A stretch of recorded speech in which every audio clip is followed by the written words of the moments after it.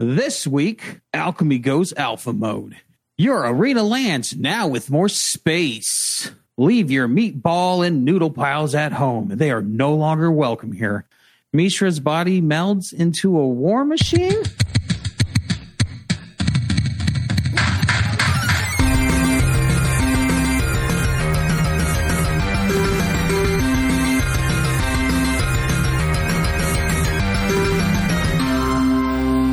Welcome to Magic Proving Grounds, the only Magic the Gathering podcast that proves you don't need to win a Pro Tour to get your own Magic card skin. I'm your host, Moderator Dave, and with me are two other individuals who also host this podcast, Ben. Hey, how's it going, everybody? And other Dave. Hey. I was writing your names in the show notes so you remember to say them. Yes. This intro went a lot smoother than the last 24. The last 25. So what you guys been doing this week? Playing Magic with myself. I haven't had time to get out and play with people. Oh, you need to get some friends. I think it's more accurate if you take the word magic out of it. This is a family podcast. Why did you invite me to it then? How do you think you make a family? Not like that. By playing Magic, of course. Yes. Magic has gotten me everywhere in life. Certainly so. So what were you doing, other Dave, since Ben was just shuffling his own decks? Yeah, all week. I just played Arena all week. I didn't do anything special on it. That's cool. Well, tell you what I've been doing. Overwatch 2. Overwatch 2. Yeah, that's taken over a lot of time too. I wasn't a big fan of the first one, so. Well, that's your loss. Well, it's I have motion sickness, guys. That's really hard to play first-person shooters. I do too, but video games have never bothered me. It's the worst, man. With me, I play like 3 or 4 games and then I throw up and then lay down for the rest of the day.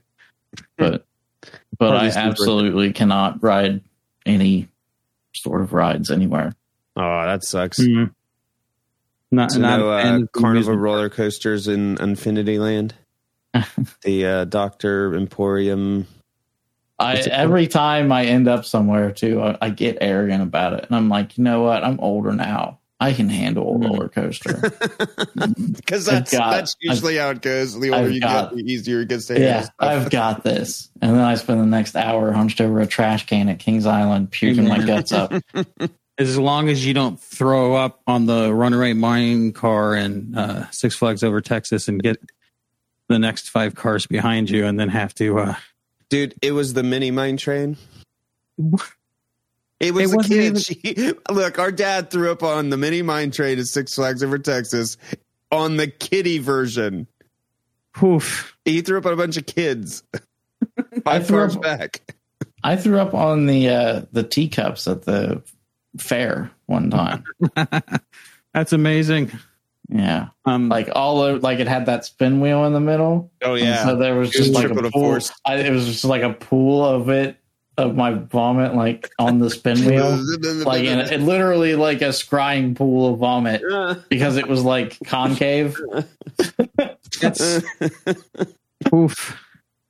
Let's move on. This has gone in a not good direction.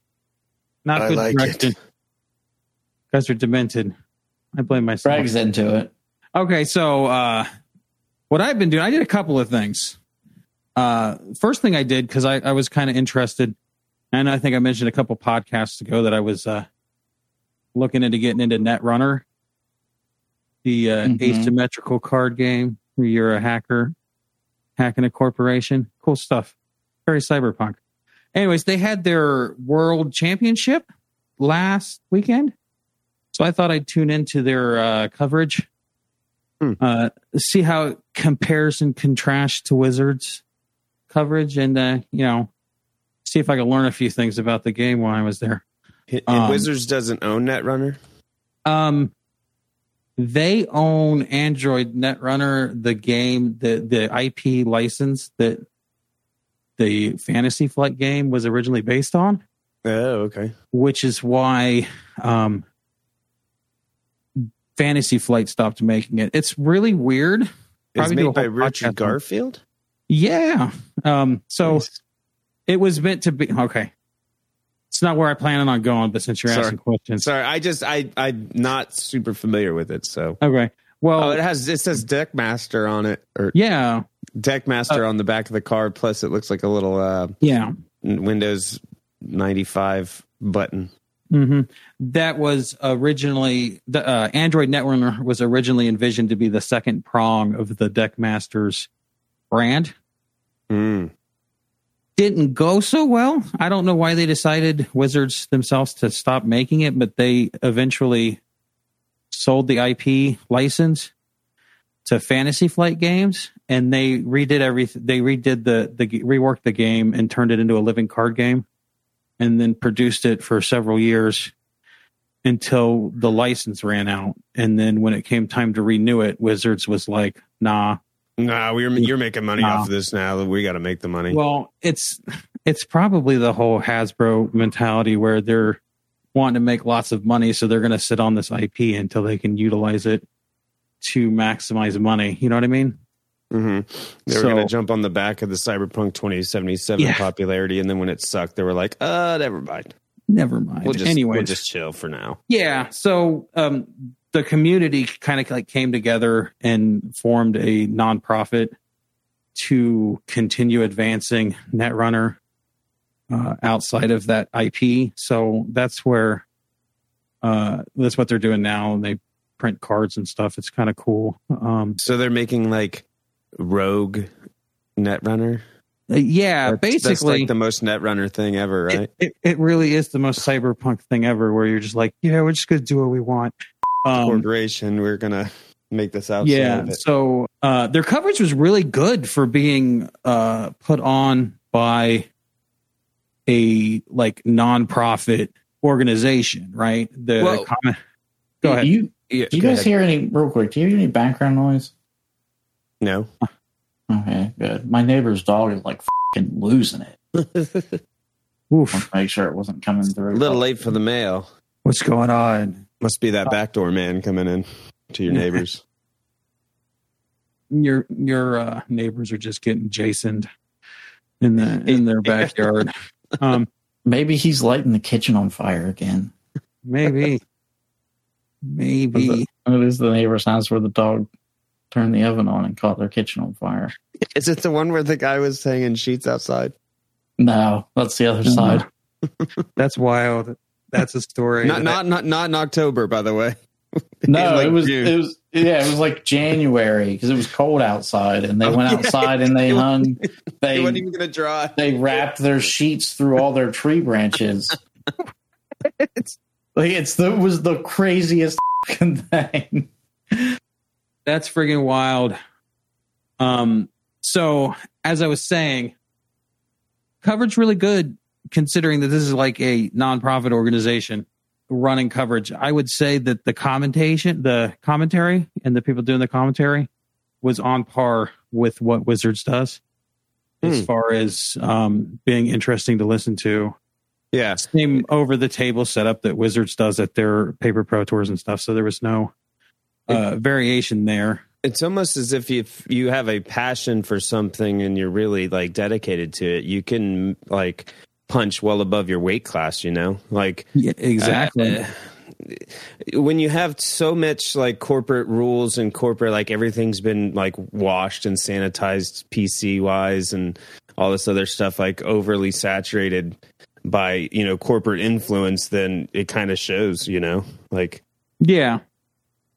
So these guys are like scrappy underdogs coming in through and making a pretty decent, making a pretty good, decent production. The only thing there where I think Wizards has it up on them, and this is 100% due to the amount of money Wizards can throw into stuff, is that they didn't have the little blips in between matches and rounds that Wizards typically does, where they'll go off and talk to somebody on camera. Yeah. Or they'll have like a pre-produced video that they play in between matches. So yeah, the poorly computer graphicked that looked good at the time, but now Now you're watching it years later for like Amonkhet. Mm-hmm. Yeah. You're like, so they don't have that stuff, obviously. So, but very nice considering what they had to work with. And it's a very interesting game to watch, even though I must admit, didn't know what was going on a lot of the time. But can you teach us the rules now? Can we Netrunner? Probably, yeah. Like, can we do it scrappy like on a tabletop simulator or something? Can I hack your system? Wink, wink. I don't know if that's a sex thing, so I'm not going to respond. I'm going to run your net. But there's actually a backdoor into it. Let me get to it, and then I'll touch on my last point, and then it's called gentechie.net, and you can play Netrunner on there. Oh, cool. Like fully supported. Well, I won't say fully supported. Like it has a rules engine, but it works funny. We got to cut that so that they're not onto us.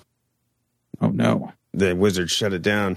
So that's cool. One last thing I want to touch on about it that I thought was very interesting when I was watching coverage was that they just straight out said, hey, we fully support proxies at all our tournament events. We've even got a printer here at the convention center. So if you need to get some proxies made, you just go there and they'll print them off and you'll be good to go. So I thought that was really interesting. And also, again, shows that disconnect between like a for-profit company and then a nonprofit organization. It trying to advance the games for the sake of the game itself versus profit. So they don't own the rights to Netrunner and they can't print new cards? They make new cards. I think it's because they dropped Android Netrunner and then reworked some of the IP. It's like writing. Do they in any way, shape, or form sell cards? They do not. They have like drive-through cards print. You can order a bundle of cards from drive-through cards that is like printed cards that you can get, but they don't print them. You go there and you print them, and then they send them to you. Sticking with the cyberpunk theme. Yeah. So I don't think that they're printing cards themselves and holding inventory and stuff. But like I said, I'm like a month into the scene, so I don't know how everything shakes out. But it's cool, and it's like right up my alley. Well, it's cool that they let you print proxies, but that's also how like a company makes money to perpetually make games is by selling cards to play in tournaments and stuff. So I don't know if that's... I mean, I see why Wizards does what they do, and they're definitely for profit. I do find it interesting you use the term organization and not a non-profit corporation. So I don't know what their structure's like. Yeah, because make no mistake, a non-profit corporation is trying to make money too. Yeah, it's my understanding that it's all volunteer staff and stuff. I don't think anybody's getting paid for nothing. So, anyways, Netrunner lets you print proxies and use them in tournament events, which is kind of the exact opposite of what Wizards does. Even nonprofit organizations have to have at least one employee that gets paid. By the way. And they have to make a minimum of minimum wage. Okay. Well, somebody's getting paid then, at least one person. Hey, that's good. Get them paid. Get paid. Anyways, you keep... I like move the he was T-balling it up to friggin' like segue into our next bit, and you keep tripping me, keep ripping the football out, Charlie Brown and me hard. Okay. Anyways. Oh yeah, I am Charlie Brown and you hard. Oh, is that a sex thing? It's like the Dirty Sanchez. Oh, Jesus Christ! I have no idea if that's a sex thing or not. I just wanted to say it sounds like it should be. Yeah, I'm sure it is. I'm sure if you go to Urban Dictionary, there's a Charlie Brown on there. It will not be doing that. I'm sure if you put two words together, it's probably a sex thing. Yeah. Any two words. Anyways, you ruined my segue into bitching about the 30th edition Well, just start bitching then. I'm not stopping you. Start bitching. Well, we touched on it. We decided that it wasn't our thing last thing, but it still makes me mad. And it took me until like this morning to figure out why it bothered me, because there's a lot of stuff that Magic does that's like, it's not my thing, right? Like the Warhammer stuff. I didn't buy anything. You decided you were owed this, right? I am one entitled asshole. Yes. No. Okay. I decided that I'm an entitled asshole. I've been playing since 94, 95. Give me my Black Lotus now, please. That's how it works. You just walk in and then you say, I've been playing since 95. Where's my Black Lotus? They point you to the Black Lotus repository. So it hit me. Maybe I read a certain tweet that I'm sure might be infamous by now by an ex-Wizard employee, but it hit me. The thing that bothers me about this set isn't the fact that it exists, because whatever, it's the fact that when they initially marketed it and how they're marketing it, it's like, oh, everybody deserves a chance to open one of these, open a beta edition cards, cracking up power. Pure nostalgia, I think, was the word that Mark Rosewater used on the initial stream.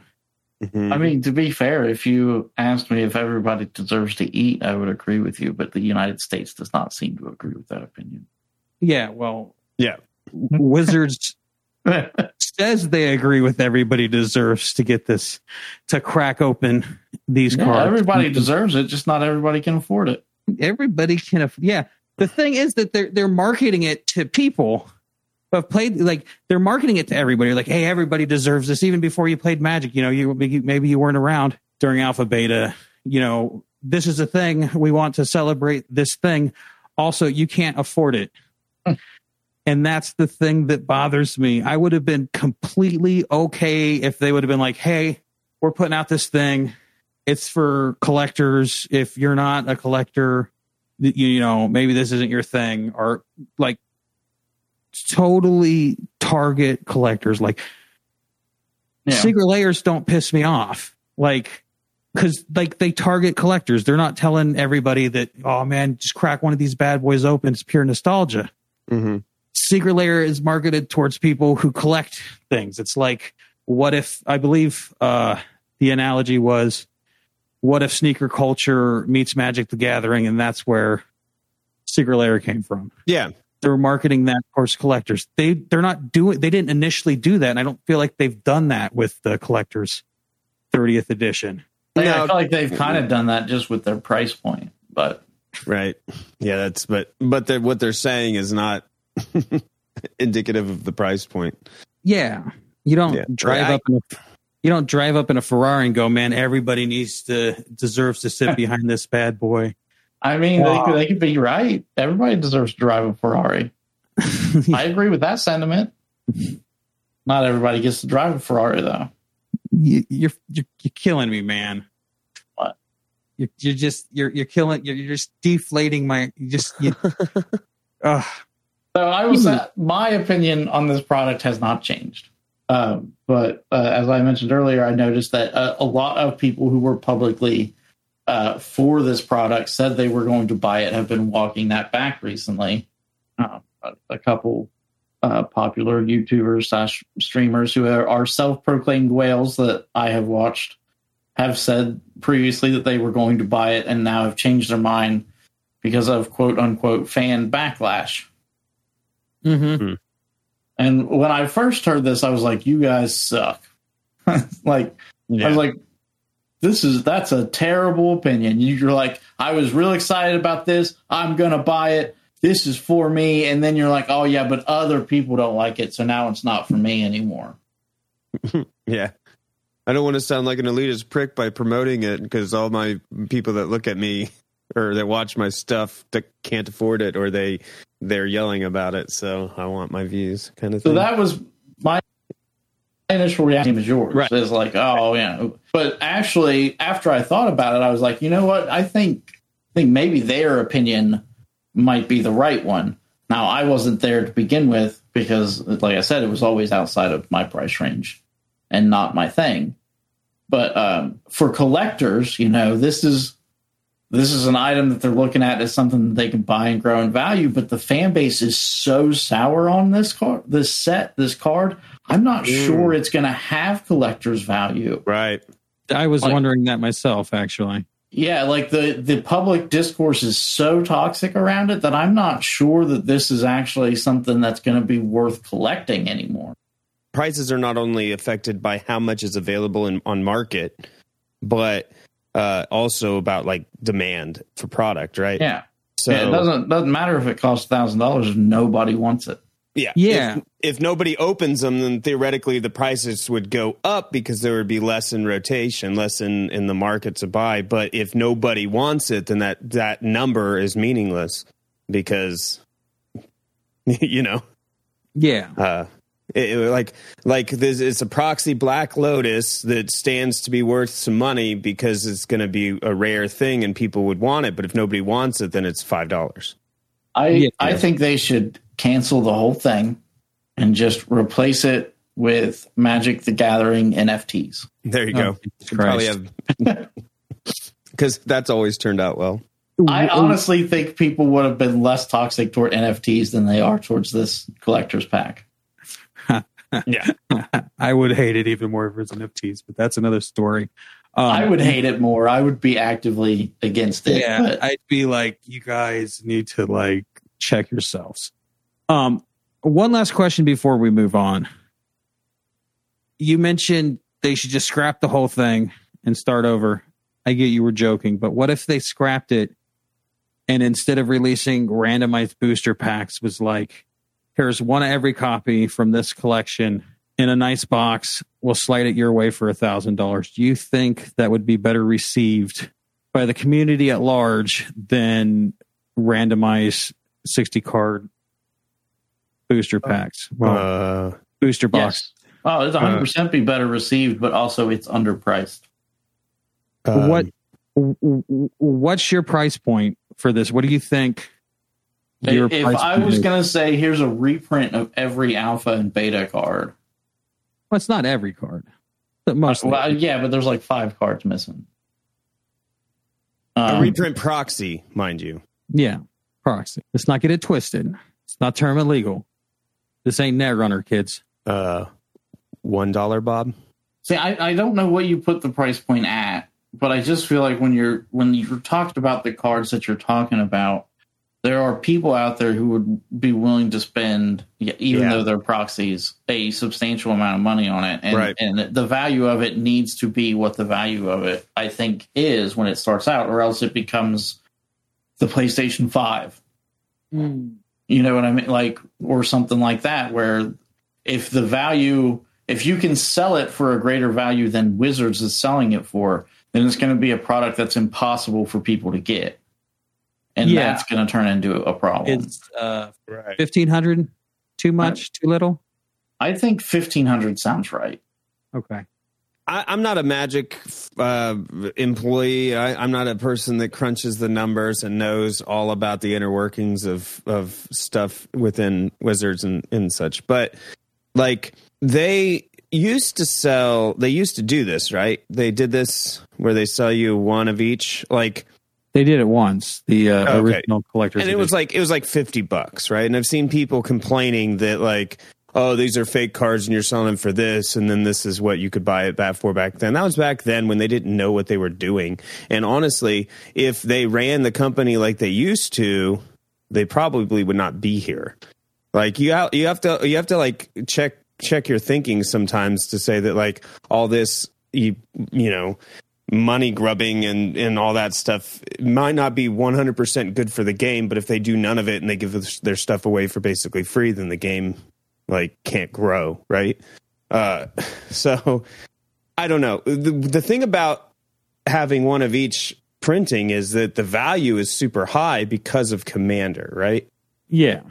So you can buy one of these things and be set. As in Commander, right? Mm-hmm. So that's super valuable that they don't have to buy 4. So you can price it higher because you only have to buy 1 instead of having to buy 4. Does that make sense? So I don't know. 1,500 might be I don't know.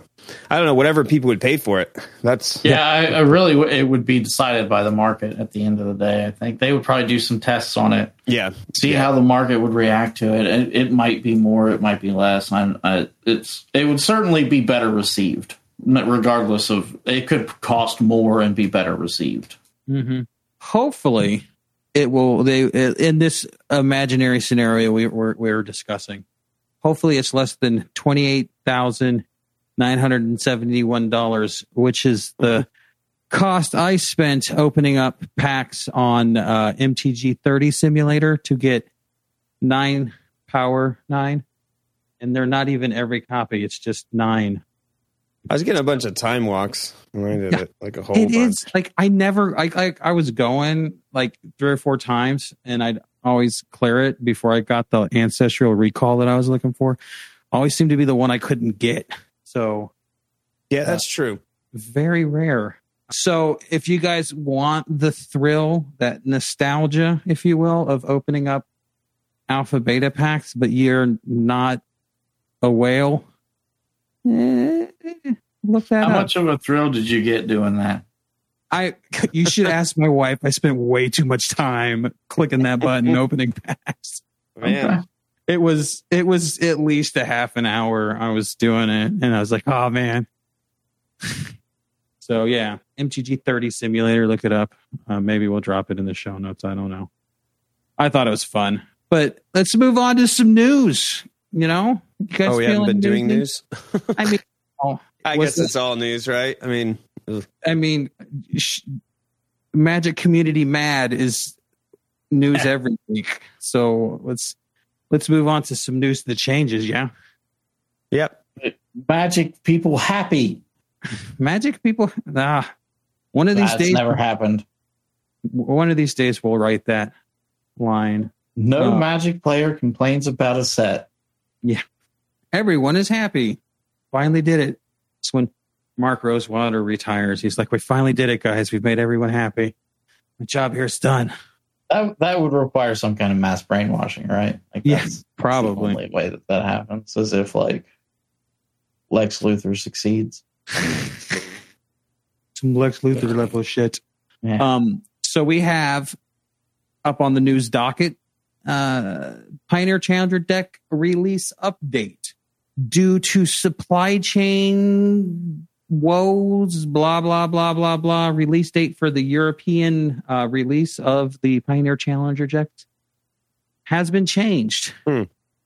Just Europe, huh? Yeah, just Europe. This does not affect North America. Is originally November 4th, same as everywhere else. Now it is December 9th. So does that have to do with like Ukraine and stuff then? All they said was supply chain issues, and I stopped reading. Gotcha. So December 9th, if you're waiting on getting that, is it Phoenix? All those poor European Pioneer players, all 3 of them are crying right now. Exactly. And Ben is crying with them. So there's 4 people crying, just only 3 in Europe. And I feel for you, European Pioneer fans. Posting an EU flag on his timeline in solidarity right now. Okay, so let's also move on to... Do you guys ever plan on meeting together to finally play some Pioneer and Paper? You and the 3 other people who want to play it. One of these days. We're going to stream it. It's going to be a thing. It's going to be a big event. We're going to call it Pioneer Fest. The largest gathering of Pioneer players in it ever. It's going to be the Woodstock of Pioneer, really. Yeah, you must come in covered wagons. Let's move on to Arena's State of the Game address was dropped on October 5th. You guys want to talk about it? You want to talk about Alchemy? Sure. I haven't even looked at what's in this yet. Notably, they unrebalanced these tabletop versions of the card, so they're back in Historic in their original form, not the Alchemy version, which I applaud. That's yes, give me the real card. That's the one thing that gets me about Historic is that they use Alchemy balance cards. Yeah. But anyway, so you don't like them making Magic a more balanced game, or you want the exact paper card every time, no matter what? I want parity. So like if I know Historic's its own thing, and like so that's why it's like largely not like if they did the Alchemy rebalances to Explorer that's going to be Pioneer, I think that would be very bad, because if you have a deck and paper and you want to play it, then you can't, but since Historic is a digital only format, it doesn't matter as much. It's just when you play a Seeka's Chariot and you get one cat or two cats in paper, and then you go and value it online, and you're like, oh, I should throw this in my deck, but it only actually makes one cat, and now you're like, oh, that's bad, That's not it's bad. good. It's a bad card with one cat. It's a real bad card. Well, good news, because now it has two cats again. Yeah. The thing I appreciate. Unbalanced. It's unbalanced. So I am okay with this if they are looking at the cards and saying, you know what, the Alchemy changes didn't work. It's too bad of a card now. We change it back. But if I think just like blanket doing it to everything is bad for that, right? Well, yeah. These were rebalanced because they were in the Alchemy Standard. So these rotated out of Standard. So now they looked at them in Historic, I'm guessing, and they said this is an appropriate power level at the regular card for Historic, so we're unbalancing. Because they're all, there's a Theros, or not Theros, Zendikar and Kaldheim cards, and a Strixhaven card, so they all left Standard here. So maybe this is their plan going forward every time Standard rotates, to look at the list of balances and see if it's appropriate to give the higher power back. Yes, I am with other Dave on this one as well. I appreciate that they're going back, and it seems likely that they did do it because they rotated out of Alchemy Standard. So I applaud them for that. I appreciate it. So in the examples, is there a card that is still, I guess, playable after it's been nerfed? Like, would you put Cauldron Familiar in a deck or Meat Hook Massacre in a deck? I think people were still playing 3 Fairy after he got bumped up to 4. I've still seen Cauldron Familiars in Historic here and there. I don't know. It's because it can't block now. So it still does the thing you actually want it to, just not also block. Yeah. Yeah. So, yeah, you're right. Maybe stuff like that is still good for the format as a whole, since it's a digital only. I just don't. Yeah, really you're never going to get rid of the Alchemy stuff in Historic. It's here to stay. So you might as well just. As long as it stays a separate format, I am 100% okay with them balancing cards. Yes, me too. I agree. And I'm also 100% okay with them revisiting it and saying, okay, maybe we shouldn't have balanced that. I appreciate those things, actually, for a format like that. I agree. Yeah, Luminarch Aspirant is good again. She wasn't terrible at the rebalance. She just didn't immediately get the counter. Okay, so rebalances happened. They also released Alchemy Dominaria United, or as they're apparently calling it, DMUA. It dropped. I mean, I don't follow Alchemy, and so I'm not going to be like, oh, these are great cards. But there was one particular card that did get a lot of talk amongst us when it was announced, and we just haven't got around to talking about it until right now. And that is Alpha of the Oracle. Do you want to read what that has to say? It's in the link. I didn't put it in the show notes. Yeah, it's blue and 2 colorless. It's a creature bird wizard. It's 2/3 flying. When Oracle of the Alpha enters the battlefield, conjure the power 9 into your library, then shuffle. Whenever whenever Oracle of the Alpha attacks, scry 1. This is an interesting card. it very interesting, but is it good or is it bad? The answer is no. It's not. It's not good. It is. I think it's not good, but I feel like maybe there was one amongst us who thought it might be good. I don't want to call him out, but I'm just saying that you're gonna conjure Power 9 into your library, which of course makes your library bigger. We had this huge discussion about the drawbacks on this. I'm just saying that, maybe it's not as bad as it first sounds. I leave it up to people messing with this card to figure out what was it, how to break it. So here's my thing with it, and maybe I'm sure there's ways to break it. The Goblin Tinkerer or something, crazy where you're Black Lotus in every turn or something. Because in theory, if you have a token generator, it's 0. You could, Anyway, like a Corkman Ironworks or a grinding station or something. Yeah. The problem with it is most of the Power 9 is only really great on turn 1. Yes. Right. 66% of the Power 9 is only at its best if you have it on turn 1. It's a mana ramp. Yeah. Yep. And that is impossible to do. Because you can't play this until turn 3, and then you have to draw it or find it or seek it or whatever. But and the other ones are taking extra turns, or it's like we already have extra turn cards too that people are always breaking. So Time Walk is a whole different kind of extra turn card because of the cost. But well, usually they don't pay for the extra turn cards; they cheat it in somehow. Yeah. Right. So it is. What costs when it's free. I think it's interesting, and this is the kind of quirky cards that digital only. The kind of quirky cards that showcase interesting things that you only get with digital only. That's what I'm saying. Yeah. But I don't think it's good. I don't know.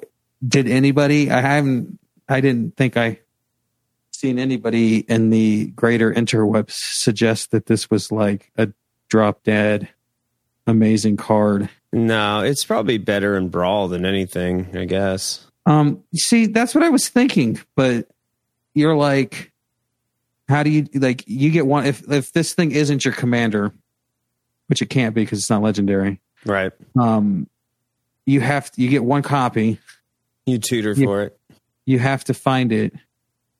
You tutor for it. So maybe you get another copy. So you can put it, well, if you go, how many black tutors are there? You can put it in a Grixis.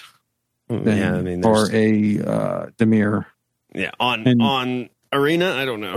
I don't know what it is on Arena because I have 2 Brawl decks. I don't play a lot of Brawl on Arena.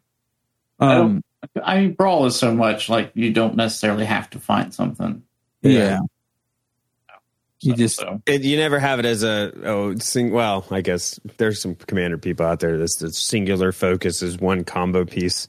Yeah. Or, assembling a combo with one card, one copy of it. Yeah. So tutors exist. I just don't think, I think it's even worse in Brawl, I guess is what I'm trying to say. Yeah. I'm not sure. The opportunity cost is so high. I would be interested to see somebody that can break this card, but I think it's just more of a very safe play to hype the Power 9 for Magic 30. It seems like, this card could have been more broken, I guess. But they put let's just give you the Power 9 on Arena. One last thing I want to mention before we move on. This card opens up the possibility of getting some sort of powered cube for Arena now, because obviously every piece of power is programmed in Arena and works. So I would expect some power cubes coming at some point in the future. Are they going to? Because you're not going to have access to the Power 9 as actual cards, though. They're going to be all tied to this card. But technically, the card exists now. If you're conjuring it, the programming for the card exists. Oh, so you're saying they may release... They love to do the cube events. So why wouldn't they do a cube with the Power 9 in it? That's true. Not so you can get the wild cards and stuff just in the cube. Yeah, because cubes are always fancy. Okay, I understand what you're saying. I guess I just misunderstood. Yeah. Also, write this down. This is a prediction from Oracle Dave here.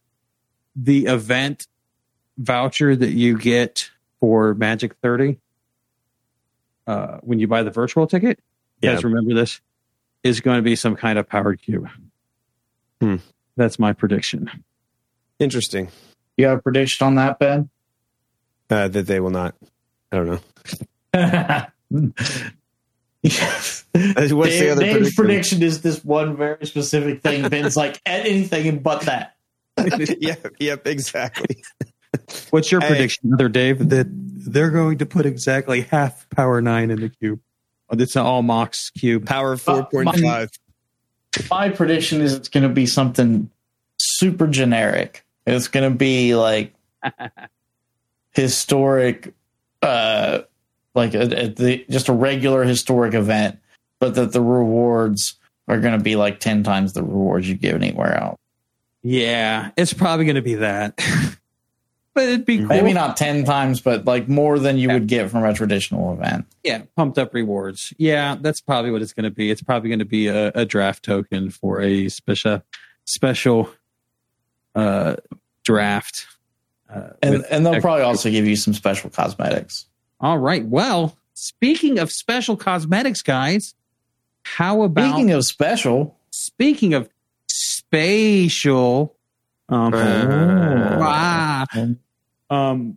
they released the Infinity Spaceland skins on Arena. I think they look hella cool.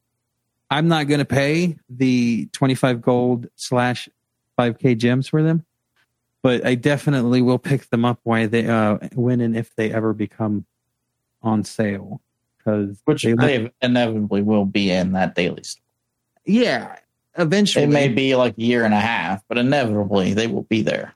I don't know, man. They're pretty sick. I'll probably spend 25K gold on that, man. Like that. They are pretty sick, dude. Do you get any of the actual Shocklands with it, or do you just that's get a separate purchase? Yeah, that's a separate bundle. Yeah, it's I can't.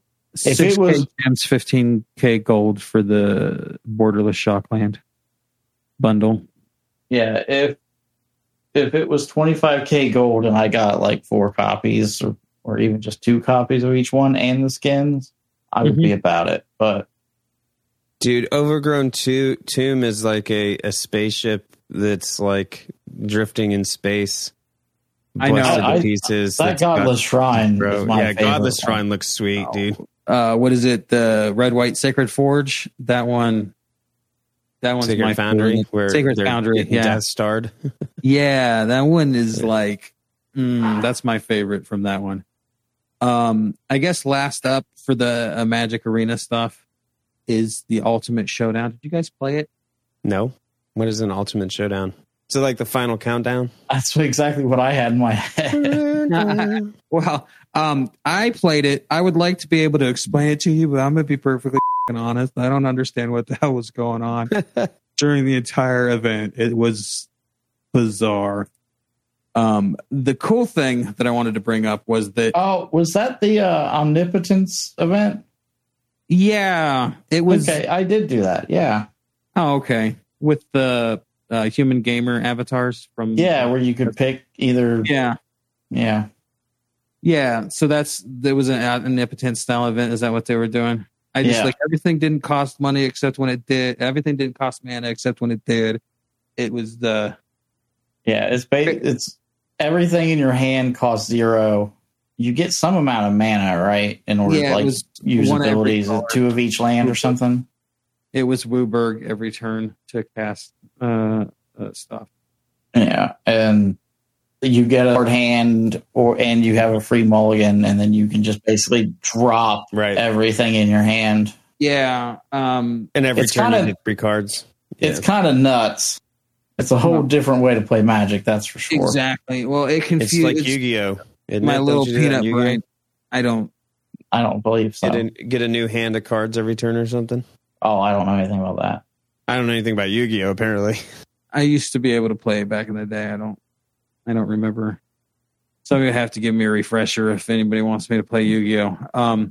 Anyways, also because the avatars of the uncard human gamer cycle were in that event, they are now also available to purchase in the store, which is kind of cool.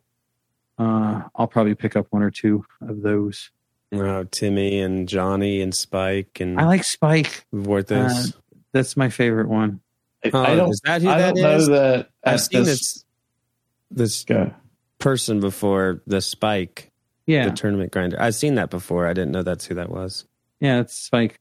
I don't know if now that I have the braids avatar, I will ever use an avatar that's not braids. Dude, it's sick. It is pretty cool. I'm building my way up towards that in the I guess it's the card sleeves is what you're working for in the Mastery Pass. But yeah. Let's move on to stuff that's marketed towards collectors and therefore not pissing anyone off. There's a couple notable secret layers that they tease these. They haven't actually. I would not say that one of these has not pissed people off because I have definitely seen people griping about that first one. Okay, so I got an email yesterday. It says click and swipe to find out what our next secret layer is. And I swipe it, and it's Post Malone. So Post Malone is getting a secret layer drop. It is a reskin of the card Kurix, Son of Yawgmoth, and it's called Post, Son of Rich. Is that Post Malone's dad's name? I assume. If it's I not, assume. I'm salty. Yeah, so that was like the teaser for that. I think they released. He's getting some lands along with it where he's drawn. Yeah, there's some lands that he's drawn on, and Divided Opinion. Post Malone's father's name is Richard, by the way. Nice. Yeah. So yeah, Post Malone's getting a card, and I don't know. It's just, I guess, sure, why not? At least it's not like he didn't design a card. At least it's just a reskin. Yeah, he has been very involved in Magic recently. He's clearly a fan of the game. Let me back that up because I don't want to say at least he didn't get to design a card because that sounds really like exclusionary or whatever. I guess traditionally, people have, like Bob and Paulo got designed cards like Dark Confidant and Elite Spellbinder, Shadow Mage Infiltrator, respectively. Yes, sure. Right. I don't remember who did that one.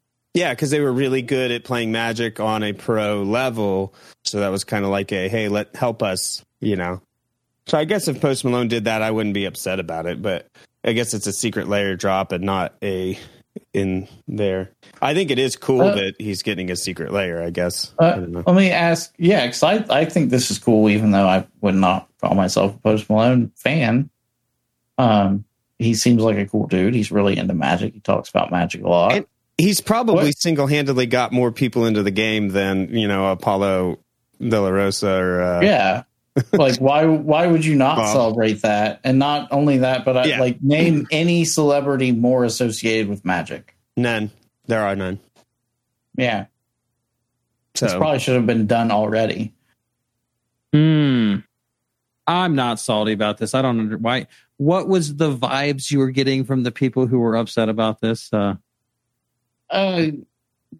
People who don't think Post Malone deserves a card, similar to what Ben was saying. Look, Dracula. It's mostly, you know who it is. The salty salts. Yeah. Dracula got a fucking card. What has fucking Dracula done for this game? How, except in the inspiration for an entire plane that they've made multiple sets. Yeah, but How many tournaments has Dracula won? How many games of Magic has Dracula played? Dracula ain't played no games of Magic. He gets a card. What the hell? Or Ryu and Ken. Video games. What? Yeah, Godzilla. I think he's done more to destroy Magic than he has to help it. He got a card. But speaking of video games and Secret Lairs. Yeah, they teased on their Twitter that they were going to cross Assassin's Creed. Sorry to stomp on you, Dave. I'm just really... I just realized that I ran past your segue and I was just like... That's okay. I just realized that both links for your Secret Lair drops are for Post Malone. Yeah, I didn't do that second one, but the Assassin's Creed is there's no it was just a tweet that said, "Hey, you're going to like this thing." And then they just put a thing that says MTG Secret Lair X Assassin's Creed. And there's been I haven't seen any other announcements regarding it. I thought they talked about it in that stream they did earlier this week, but I could be mistaken. I didn't actually watch it. So assumably they're going to make a Street Fighter-esque Secret Lair with Assassin's Creed, which is not surprising in the least. What was the jumpy into the Bela Hay thing called in the game? Oh, it's the Leap of Eagle Faith. Die? Oh yeah, Leap of Faith. Yeah. Oh, see, that's going to be in the Secret Lair. They don't even have to in that bad. I feel like there's got to be hidden blade equipment, right? Yep, there'll be a hidden blade equipment. It's going to be a reskin of ceremonial knife. Watch it. Now, I think they might do a whole different cards like they did with Street Fighter. Like, not just reskins. I feel like the only character you can use, though, it's Ezio, right? Yeah. It has to be Ezio? I mean, yeah. Michael Fassbender? Yeah, please. He's a great actor. Yeah, he really I suppose Desmond, maybe. Yeah, you could have a Desmond's been operative card or something.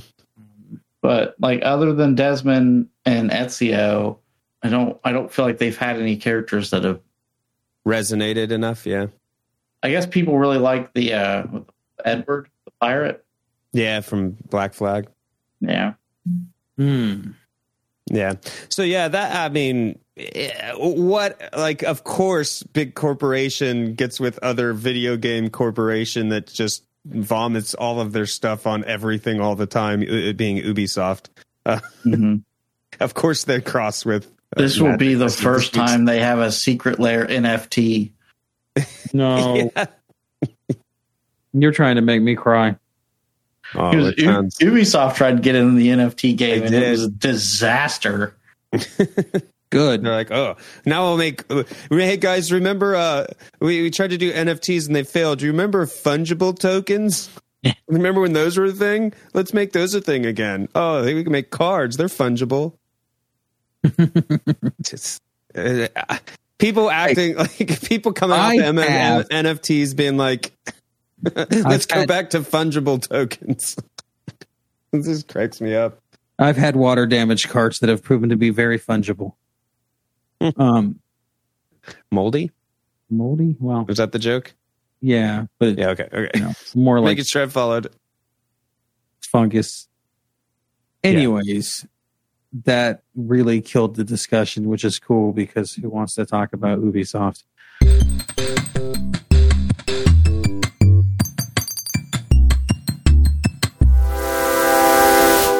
See, Walter, it is Wazoo. But if it makes you feel better, we can test it with a magnet later if you want. Whatever. Let's just get out of this alley. I have a room at the inn in the edge of town. Here it is. Pretty sweet setup, huh? Damn. This might be the nicest place I've ever stayed at while traveling. Guys, this is a shack made out of garbage behind a dumpster that is behind the inn. How much are they charging you for this? What? Charging? I doubt they even know we're here. You can stay at the inn for free as long as you don't go in. He's right. That's a solid travel tip. Oh, okay, fine. People not knowing we're here only helps us at this point.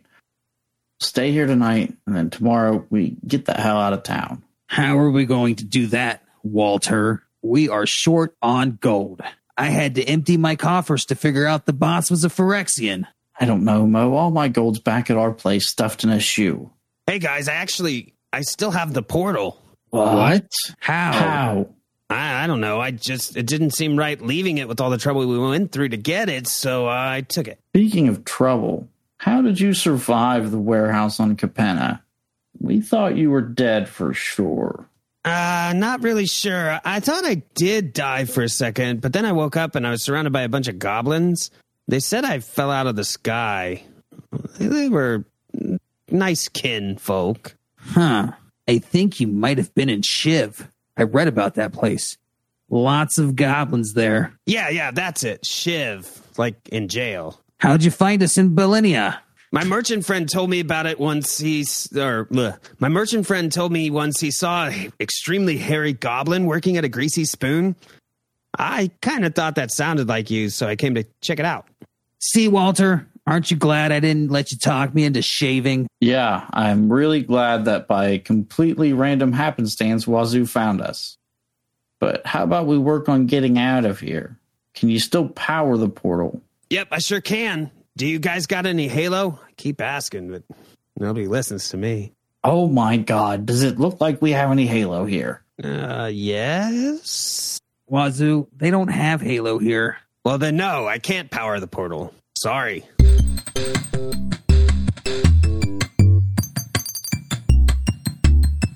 Let's talk about other things that should be banned. How about... You just gonna leave me hanging? You don't know where I'm going with this? I thought you were going to... How about the banned and restricted announcement that dropped earlier this week? Cool. Yeah. I mean, Ben, you'll have to speak to this modern ban. Yeah. Like, you talk about the standard ban. I'll talk about the modern ban. sounds good to me. And I will make noodle jokes. So in standard, they have banned Meat Hook Massacre, which I partially understand, and also sometimes it's like the writing is on the wall. Like they clearly made a push to make Mono Black strong, right? A little too strong.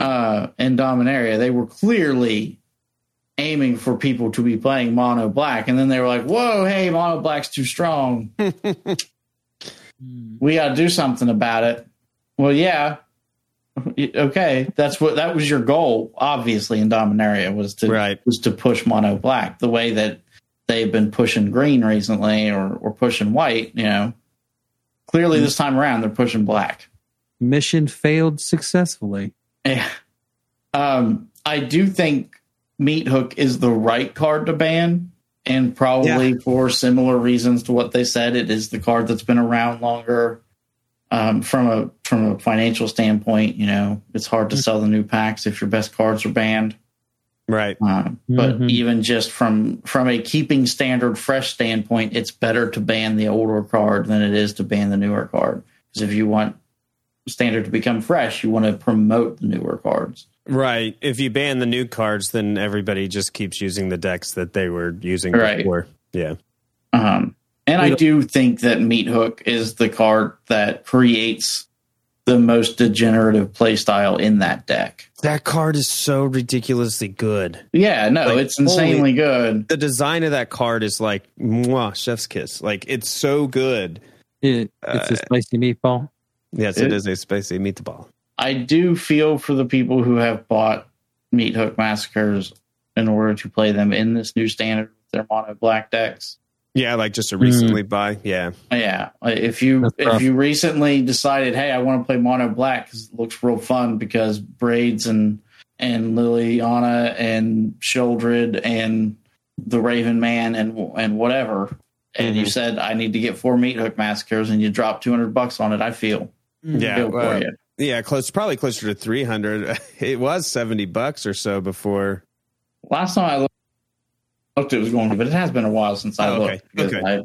I have not. Good news is I don't. It's 50 now. It was 70 as of like DMU release or shortly after. Well, it spiked after DMU, so yeah, it really went up, and then now it's back to 50. So you're right. It was 50, and then DMU released, and it went up to about 70, and then back down. Do you know who's happy about this?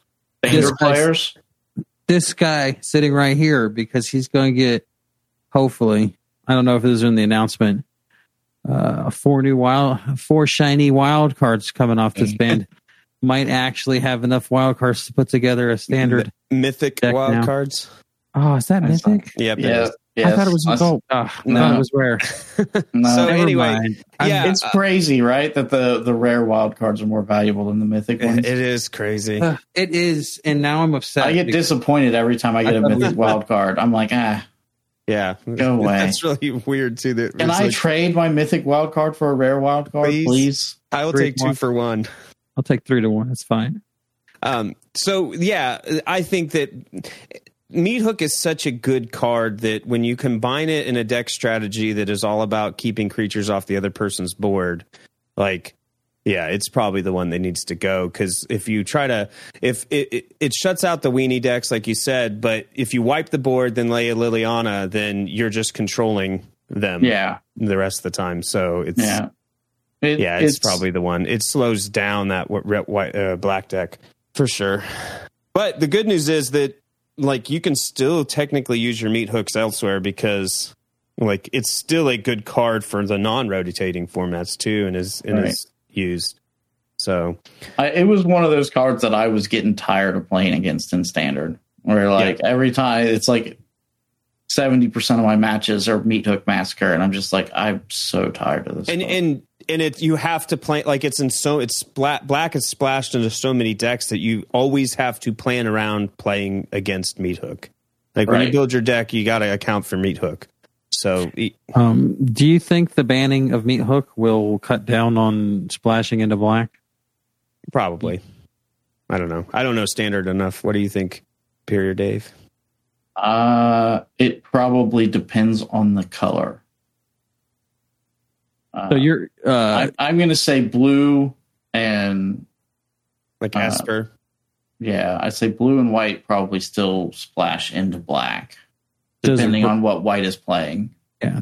So no, but red and green. I mean, they've had their own Jundee big stuff thing going on anyway, so it probably doesn't really affect them too much. They're probably not going to. Those numbers probably remain unchanged. Okay, so Modern ban. They took the noodle out of Modern. Okay. So yeah, you're That's on what you meant by the noodle. I was serious. I had no idea what you were talking about. Hey everybody, let's systematically ban all of the companions one at a time. And when the new one crops up that's a problem, let's ban that one too, instead of just banning all of the companions at once. No, I don't care about the other companions. We'll see. They're not as bad. Yorion was banned. They cited dexterity issues as being the problem. Wizards caught wind of a class action lawsuit for repetitive stress injuries caused by shuffling Yorion decks. So specifically in Modern, where it's banned, you have to shuffle a lot due to the fetch lands. And shuffling 80 cards is a different beast than 60. And it's all this shuffling is like all this time, and Yorion or 80 card decks in general have caused a lot of draws, games to go to turns, and that kind of stuff due to what they say is dexterity of shuffling. Some people are better at shuffling than others, and if you've been on I think some people do that stuff on purpose too. I think there's a lot of people in the Magic crowd who get their kicks on frustrating you by taking forever to shuffle their deck. So there was definitely a lot of talk about being in the it's like the Yorion bracket. Because there's a large, like, so the part of the issue of Yorion in these 80 colored decks is like the Elementals deck is so powerful that it's a big draw to just pick it up. But if you don't really know how to play that game, you're probably or that deck, you're probably gonna go to turns or lose. So there's specific like bracket part, like second round where the Yorion piles are, and you want to try to avoid those. So you either want to lose or you want to win to hopefully not get, you have a lesser chance of fighting an 80 card deck.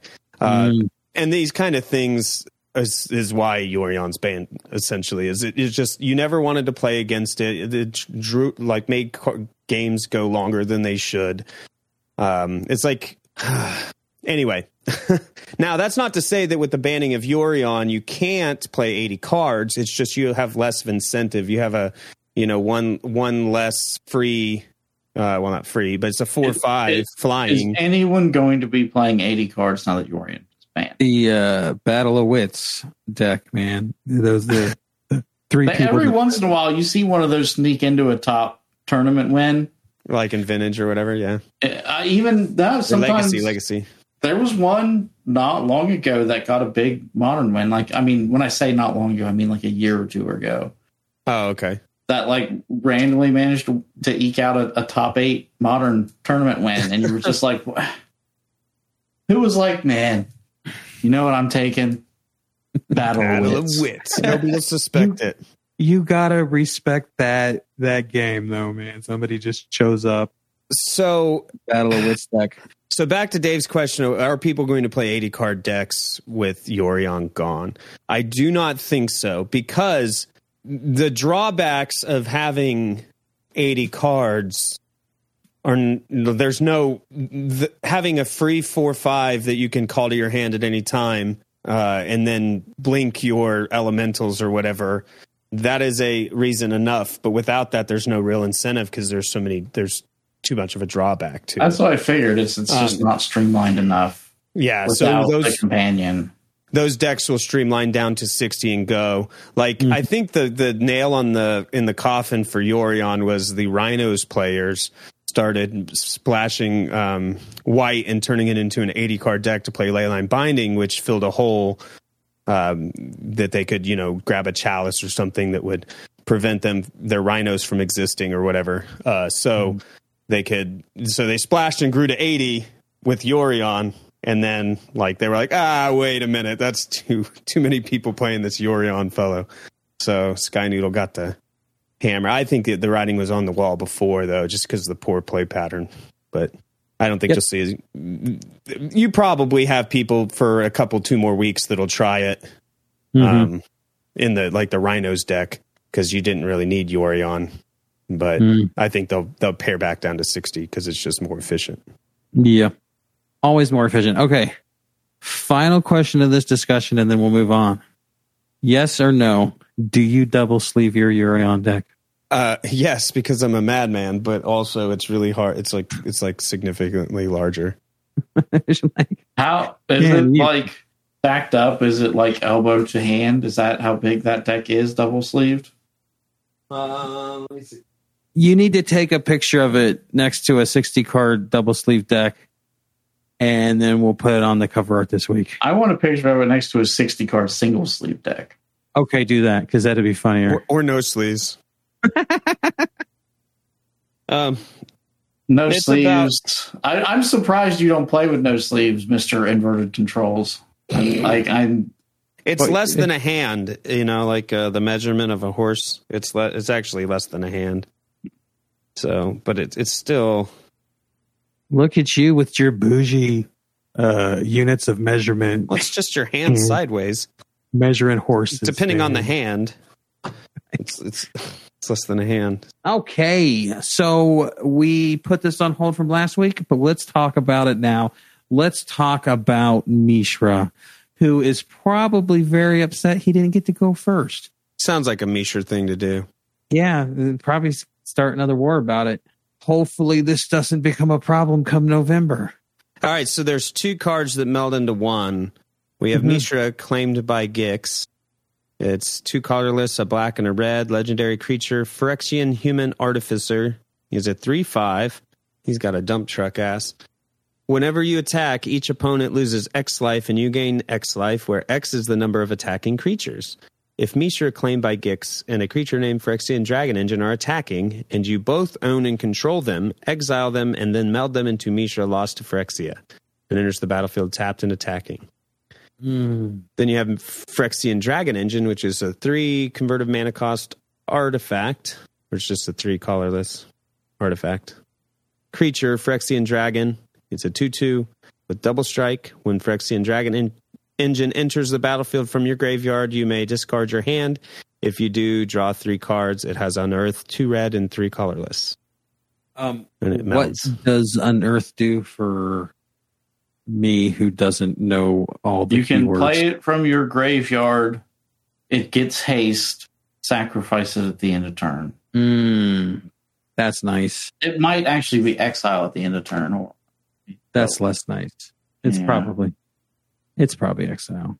Look that up, and I'll talk about Mishra. Mishra lost to Phyrexia. It is exiled. Yes. Exiled at the end of turn. And then you go get him with Karn. Anyway, you wouldn't do all that.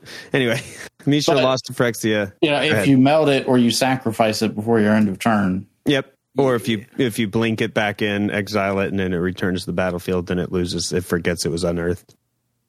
So Mishra lost to Phyrexia. The meld creature is a legendary artifact creature, Phyrexian Artificer, 9/9. Whenever Mishra enters the battlefield or attacks, choose 3.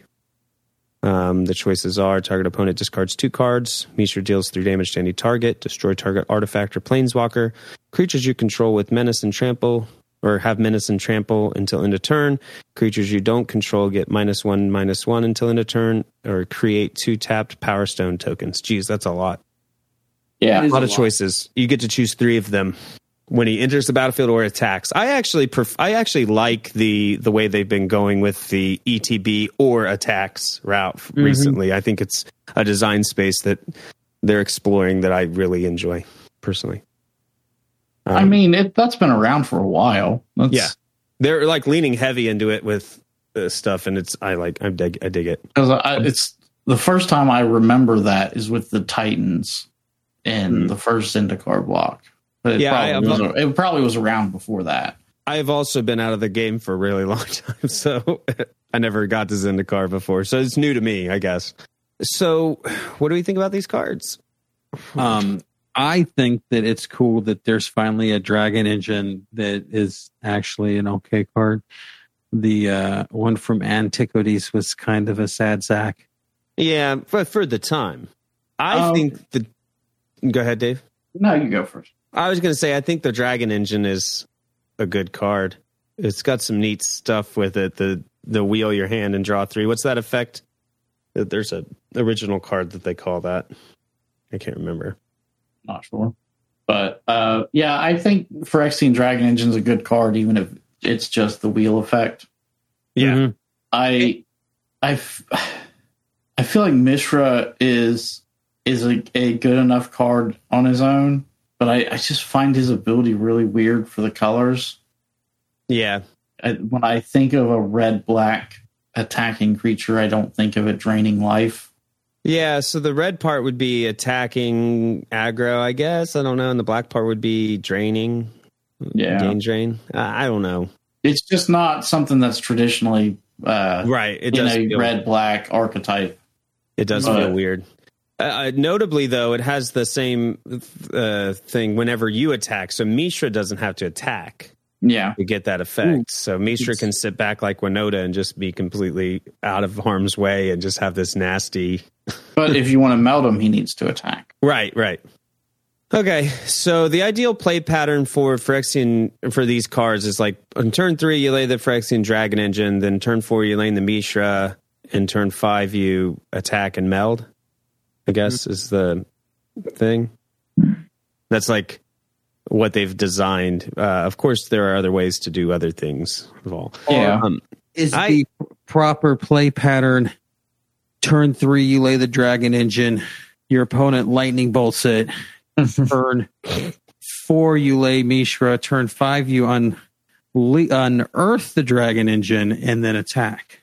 Yeah, it is nice that this one is a little bit more removal proof because Yix is a little bit harder, or Mishra is a little bit harder to kill than Urza. Yeah.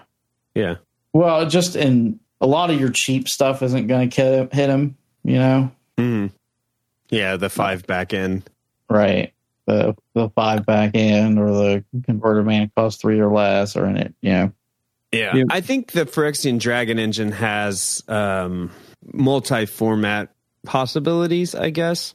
Yeah, because I feel like if you're going to be in standard, you're going to play one of them, you're going to play both of them.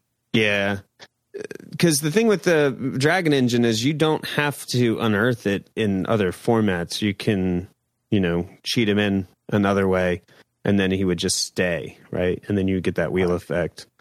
Yeah, because it does not say he has to be unearthed. It just says he has to enter the battlefield from your graveyard. Correct. So you can persist him or something where he goes to the graveyard and comes back with a 1/1 or -1/-1, and then get the wheel effect again. Because that's really what you're going for in like a modern sense. Less about the double striking 2/2. Yeah. More about the wheel. But yeah, I think big Mishra, melded Vishra is certainly terrifying if he is on the field. Yes. But he can also be board wiped easily. Yeah. Fateful absence gets him again.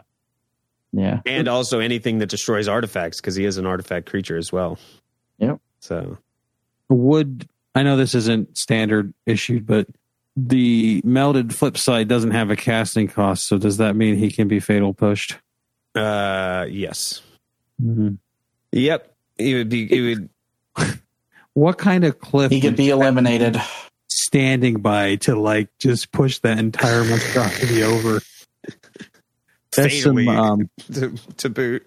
That's some Sleeping Beauty Disney levels of. How high does the cliff have to be? Yeah.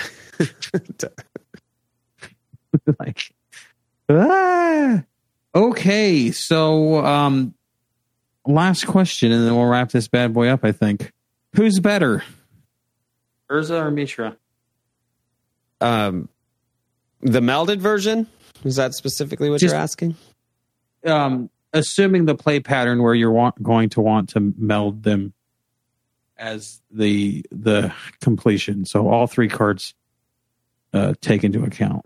I think they're both really powerful in the melded sides. I think the Phyrexian Dragon Engine and the Might and Weakstone are the better of the pair. Mm-hmm.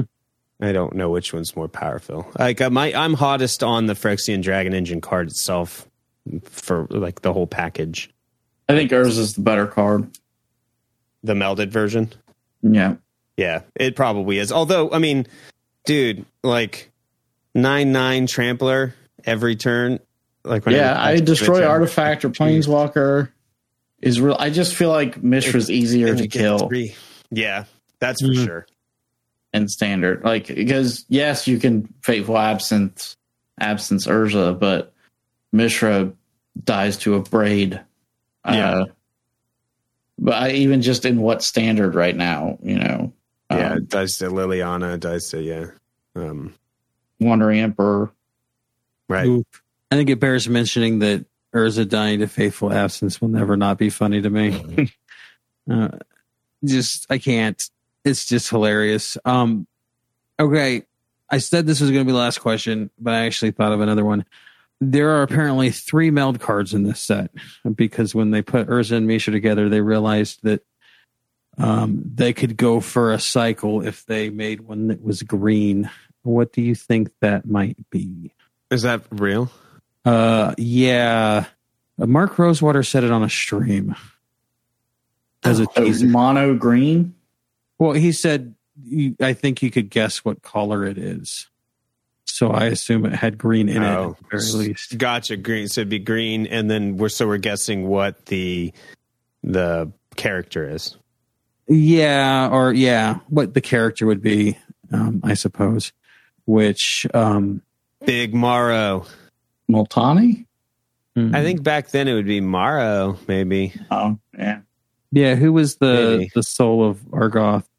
Or that was the name of the island, right? The island that they met on to do their final battle. It was Argoth, right? Is that Titania? wrong? Is that what it is? I don't know. Yeah, Titania, Protector of Argoth is a card. Ooh. Yeah. Is there any green creature from then that has some kind of artifact or equipment that would be notable to make its own card out of? Ooh, yeah. To complete the cycle, it would meld with a artifact. That's right. So, right, you're right. Ooh, yeah. I don't know. That's interesting. I just thought of this and didn't do my research. But what would it be? Yeah, it would have to. Yeah, it would stand to reason it would meld with an artifact. So if it's someone from the time period, I'm just not sure. But like, you could do like a Vivian with her arc bow. If you, I don't know who all's traveling back in time. I don't think she was one of them. Yeah, we don't know yet. I think it has to do with Argoth, because this all represents the final fight, right? So it's Urza turns into dragon engine. I mean, Misha turns into dragon monster. Urza turns into planeswalker, and then Argoth was there. So the soul of Argoth, or the Titan, or something having to do with the island that got destroyed. Probably a Morrow sorcerer or something is my guess. Or something. It's possible. Needless to say, I'm excited to see what it is, because that was like a teaser that really got me peaked. Because doesn't Multani has some kind of staff, right? He does. Staff with Multani. Gonna have to go deep in the magic lore. I'll call up the Vorthos that we know and pick their brain about it. I feel like there was an elf back then too that had a particular sword, but I cannot for the life of me remember anything else about it other than that. I don't know. Interesting. We're gonna go, oh my god, that makes so much sense when they reveal it. Yeah, here in a month when they finish doing all the spoilers. It's either gonna be that reaction, or it's gonna be like, who the is that? Yeah. It's never. It's gonna be one of those two. Yeah. Nothing in between. We're gonna see it, and we're gonna be like, oh, duh. Of course, it's Reese. Yeah. Oh, I bet it's was Aladmir around back then? Yeah. He was, I think. Because didn't he have some kind of crown or something? He did. That was an artifact? Yeah, Eladamri could be it. Yeah, maybe. But he's not a huge Titan. I feel like it have to, like the meld version. Eladamri plus something turns into big, giant, scary monster. Yeah, I feel like something has to represent the forces of Argoth that were there. Just Hogak. I don't know what It'll just be Hogak. Hogak melds with Hogak if Hogak is in the graveyard and one is on the battlefield. That's actually not a bad design, actually. He had two legendary creatures. If one is in the graveyard, then they meld into big one. I should be on the Wizards design team. Yeah. And then they immediately ban it because it's way powerful. Consider this my application. Okay. Well, let's wrap this show up. Tell everyone where they can find us, Ben. You can find us on Twitter at MPGPod. You can find me on my personal Twitter at BeNiceMPG. Where can they find you, moderator Dave? They can find me on Twitter at Dave_MPG.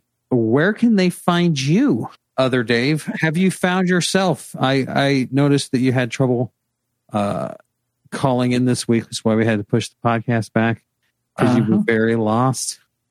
I am in Oregon. Yep. Oregon.